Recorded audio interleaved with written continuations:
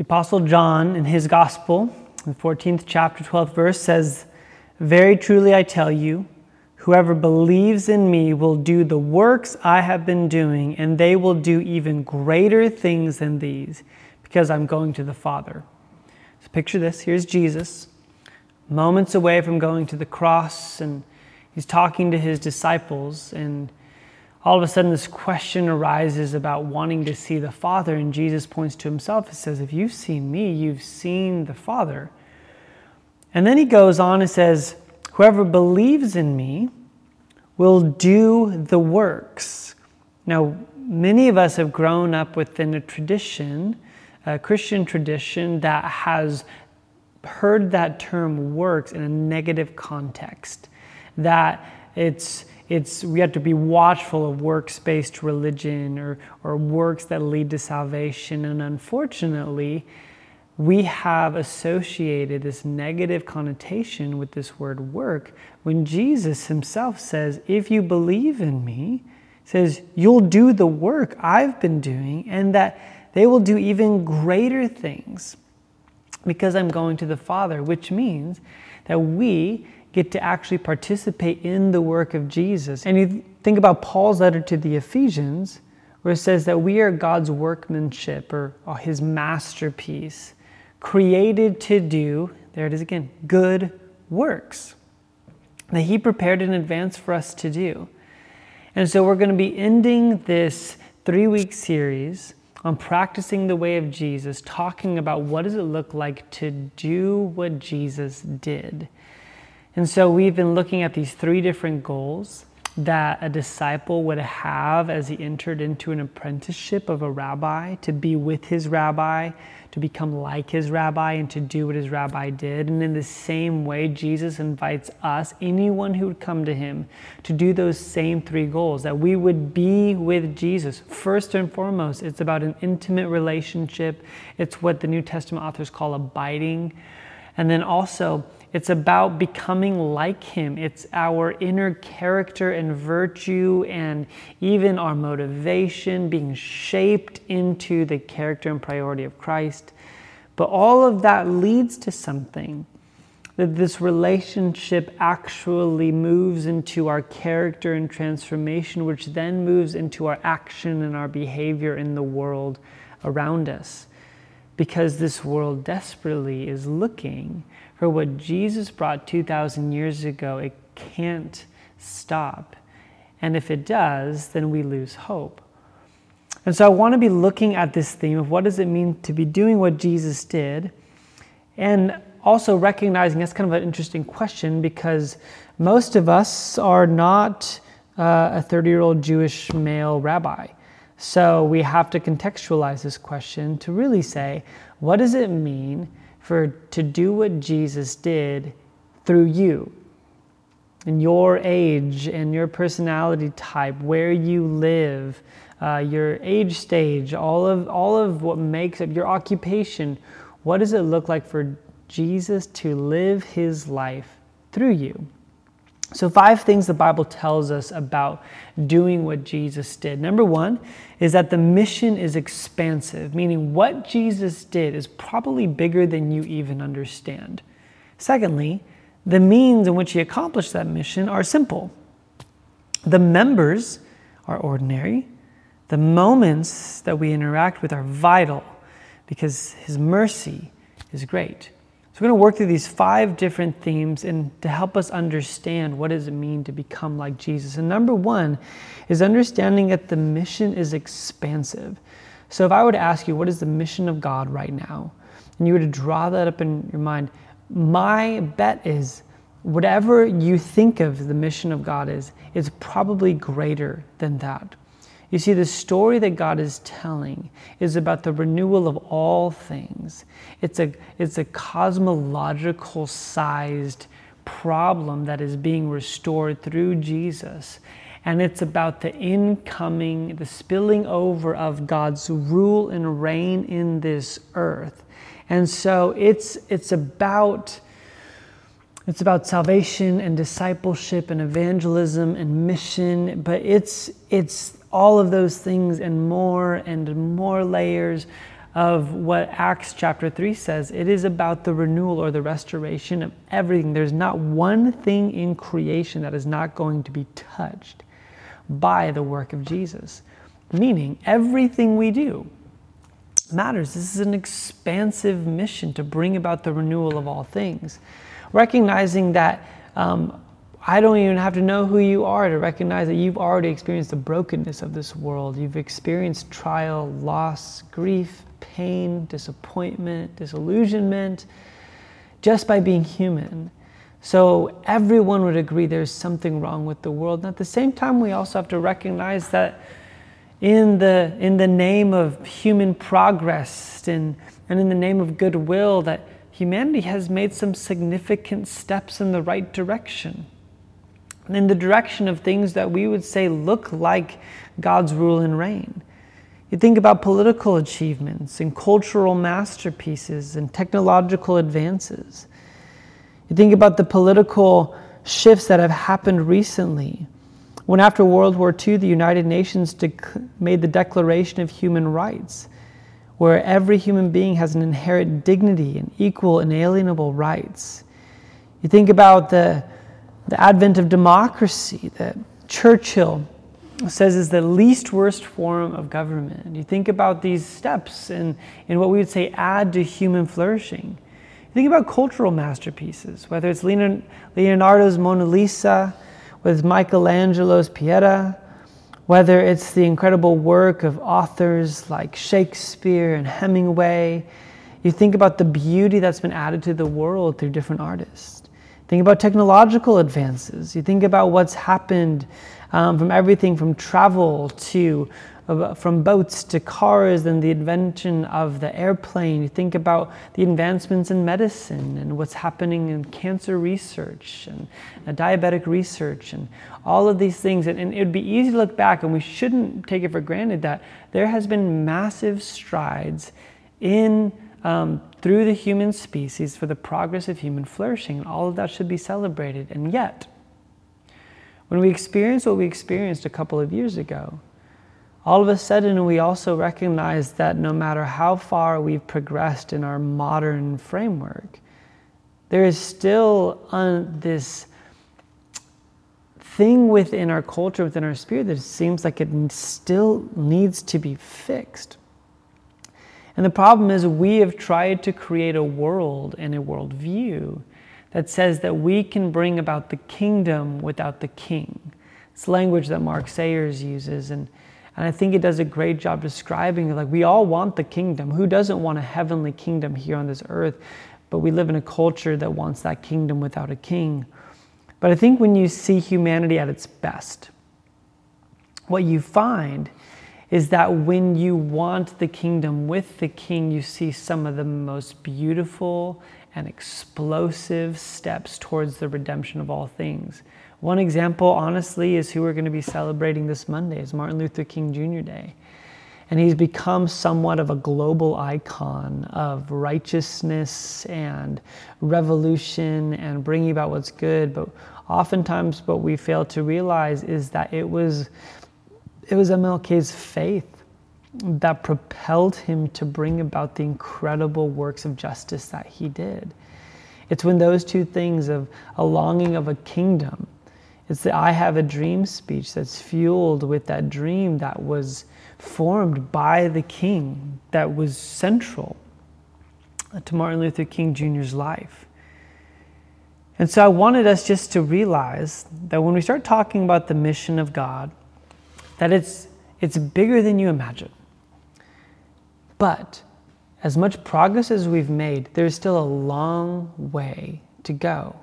And the church has been taking heed. Christians have been taking heed and been called and labeled lots of things. I think recently, I just want to go through just a few different lies that have come against Christians in the church. Lie number one that came around this year is that Christians aren't really pro-life, they're just pro-birth. They don't care about babies after they're born. But interestingly enough, data says that, according to Barna Research Group, that Christians adopt more children than any other population segment, more than doubling the norm.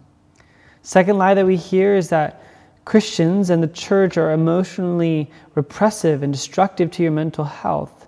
But But according to the Washington Post, regular church attendance dramatically improves your mental health. The only people in the U.S. whose mental health improved in 2020 were regular church attenders. Third lie is that Christians don't really care about or give towards the poor.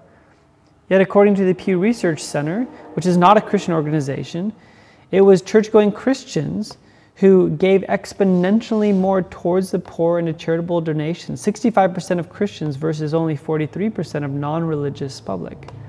Fourth lie is that we see that the church is morally backwards and bad for society, yet Outreach Magazine in their report says that the higher the church attendance, the lower the burglary, larceny, robbery, assault, homicide, etc. We've heard that Christians are irrelevant and ideological and emotionally harmful to raising children, yet Christianity Today, a magazine, found that regular church attendance significantly decreases the danger of adolescent depression, substance abuse, and sexual promiscuity. Next is that we hear a lot that the church doesn't really help your marriage or chance of divorce. After all, isn't it 50% for those in and outside the church? But interestingly enough, the National Marriage Project, based on their research from a Harvard student, shows that committed Christians are less likely to get divorced by 35%. And the reason I'm bringing all that up is that as much as we want to celebrate human progress, it's not until we see human progress being attached to the King, the restorer of all things, through his means, which is the church, that we see something truly beautiful happen. And this is what we're invited into. To become like Jesus means we are a part of the restoration, the renewal of all things.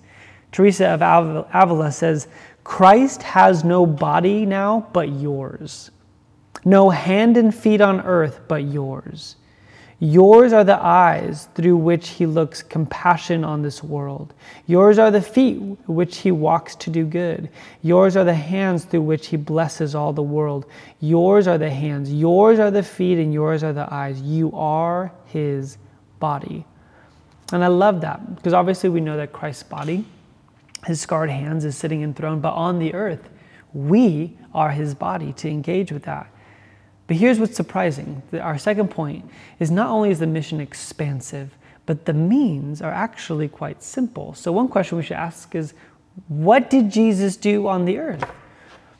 And not to make it overly simplistic, but in Luke chapter 19 it says that the Son of Man came to seek and save the lost. But in Luke chapter 7 it says the Son of Man came eating and drinking. It seems to be that Jesus spent most of his time in relational settings, normally around a table or traveling to the next table that he would sit down at, engaging people whom the world had forgotten, labeled invisible or harmful. And it was through his eating and drinking that he came and brought restoration. It's incredibly simple. I mean, think about this. Jesus did not come and create some sort of master plan or write a bunch of philosophical books. He just came and was incarnationally with people. We can all do that. We can all follow this model. I love what Dallas Willard says. He says, there is special evangelistic work to be done, of course, and there are special callings to it.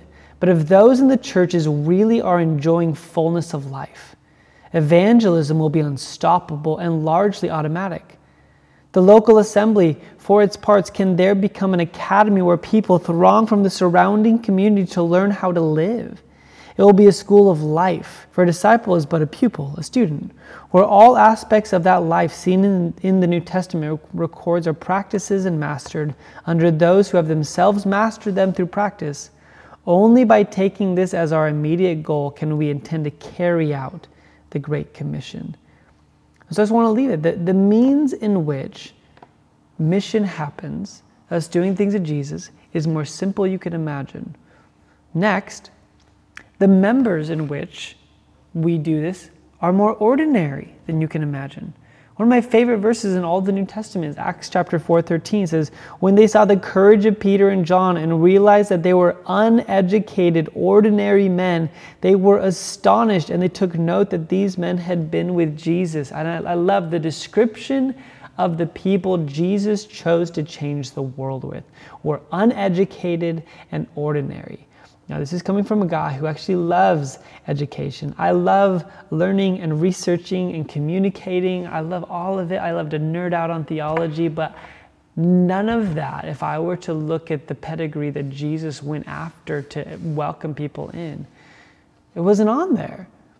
It was the uneducated. It was the ordinary people. And so if you're watching this and you're like, well, I don't know if God could use me. I don't know if God would want to like really use my life in such a way like so-and-so or him or her. I just want to remind you the company that Jesus called to himself to be the greatest agents of the early church. It were the people that you probably least expect. So it's more ordinary than we can imagine. I love what Andy Crouch says. He says being radical is actually pretty easy. Just give away 10% of your money and watch less TV, and that will make you a witness to the people around you. Michael Frost, in talking about our mission and us being sent, he says, sentness is not just for missionaries to foreign lands. The shift is for all of us, students and workers, parents and kids, professionals and laborers, artists and accountants, moms and mechanics. We are all sent into the world. We are given to those we relate to. We are commissioned to our workplace. We are placed in our streets.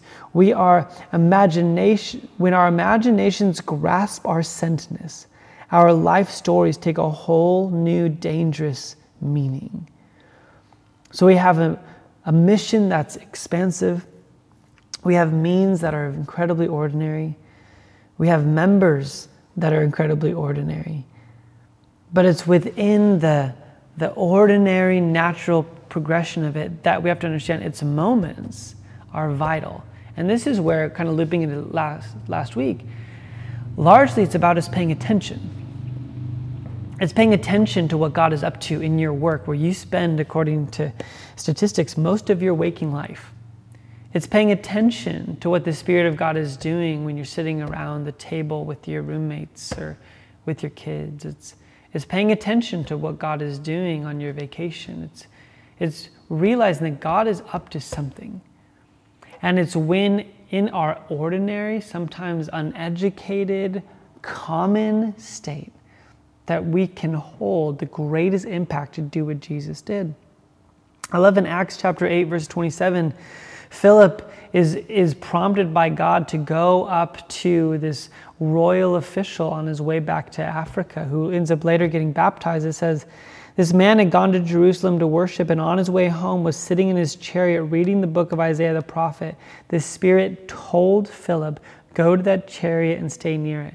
That phrase, the Spirit told or the Spirit spoke, is used multiple times throughout the book of Acts, describing these new Christians having their lives directed by the Spirit speaking to them. And so one of my encouragements to you is not that you have to go and buy a plane ticket and do something crazy, and maybe, unless God's asking you to do that, but I would actually encourage you to look at your life right now. If nothing changed in your schedule this week, other than your attentiveness to what the Spirit is doing, you might be surprised at how the kingdom of God is brought about because you've attached your life to the way of Jesus. This is why I think in Galatians chapter 5 it says, since we live by the Spirit, let us keep in step with the Spirit. And I think if there was a prayer I would have for us as a community, is that we would be a community that keeps in step with the Spirit so that we can do what Jesus did, so that we can become like Jesus, and so that we can have all the richness of being with Jesus. Keep in step with the Spirit. Leslie Newbegin, who's the lay cultural anthropologist and missiologist, says, we must live in the kingdom of God in such a way that it provokes questions for which the gospel is the answer. We do this by committing to the formative practices of God's kingdom, which then become the molding forces of our lives and the culture around us. What can that look like? And he gives some examples. Committed, vulnerable Christian relationships, faithful and fruitful lives, humble service of those around us, generosity of spirit and finances, a love for and knowledge of the Scriptures, a hunger for His presence. And I love it. This is someone serving the culture, largely in the 1950s and 60s, looking at the future of how we're going to reach the world. And he says this is actually quite ordinary stuff, but it's paying attention to what the kingdom is inviting us into in the way that we live. And the last thing I just wanted to leave you with is out of all the things we talked about when it comes to doing what Jesus did, how the mission is expansive, yet the means are simple, the members are ordinary, the moments are vital. The last thing I just want to leave you with is that the mercy is great. If there was a fuel to drive us into the work of God, it is the fuel that is the grace of God. It is His love, His forgiveness, His mercy towards us, because once we grasp that, we don't have an option for that to spill over into the lives of those around us. Once we have been so loved and cared for by the incredible cruciform love of Jesus, it is those around us who become the recipients of that transformation. Think about Luke 7:47. It says, "Therefore I tell you, her sins which are many are forgiven, for she loved much. But he who is forgiven little loves little." You see, we've been forgiven much. It is critical for us to consistently remember the magnitude in which we've been forgiven, because those who've been forgiven much love much. We have to recognize the mercy of our God as the fuel that drives us into the expansive mission of God. In the means that are simple, the members that are ordinary, the moments that are critical. Oftentimes it just begins with love. So practically speaking, here's what I'd love for you to do this week. First, I would love for you just to pray and say, Lord, where in my life do you see me engaging those around me in a greater capacity with your kingdom and your mission? Secondly, I want you just to begin to start thinking about means that don't look like you going and like buying 5 books on apologetics and creating a whiteboard presentation for your coworkers. I want you to think about ordinary things, sharing a meal, having a conversation, carving margin in your time to be interrupted by the person who's hurting. Think about like, Lord, what are the things in my life where I can begin to be quite literally your hands and feet for those around me. The second thing is for you to recognize that God wants you. He doesn't want some better version of you to start. He wants exactly who you are right now to begin to draw people's attention to the glory of God. The next thing is quite simple. It's maybe even set alarms in your phone if you'd like to, but try and pay attention to what God is doing. Here's the good news. We don't really bring God anywhere. God's already there. He's already up to something. It's our job to partner with what He's already up to in those spaces, to be attentive to His Spirit, and then to obey with boldness and courage when He prompts our heart to love, to forgive, to be generous, to share, to evangelize, whatever He's putting on your heart. But all of that is fueled by the gospel. It's fueled by us being the beloved, us receiving that mercy, which interestingly enough goes back to the very first week.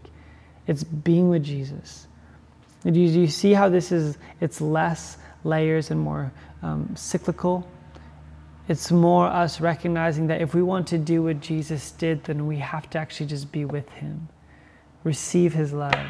And as we're with Him, we cannot help but begin to change and become like Him, which will propel us into being who He did. Why do we want to do all this? Because Jesus of Nazareth 2,000 years ago looked at a bunch of ordinary, uneducated people just like you and me and said these words, "Follow me." And so if you've never done that, if you've never responded and answered to those questions of saying, "Yes, I'll follow you," I want to implore you just to open up your heart to see what God may be doing and even stirring within your heart this moment. Is He inviting you into that journey? According to Scripture says that God desires that all should come to repentance, that none should perish, meaning that this invitation is for you. Can you hear the Spirit beckoning you And for those of us who maybe have heard that call yet have been distracted or discouraged or just tired, would we just invite the Holy Spirit just to wake us up and place within us a burning in our hearts to do what Jesus did? Father, we thank you. You've invited us into the incredible, beautiful, and important work of doing what you've done.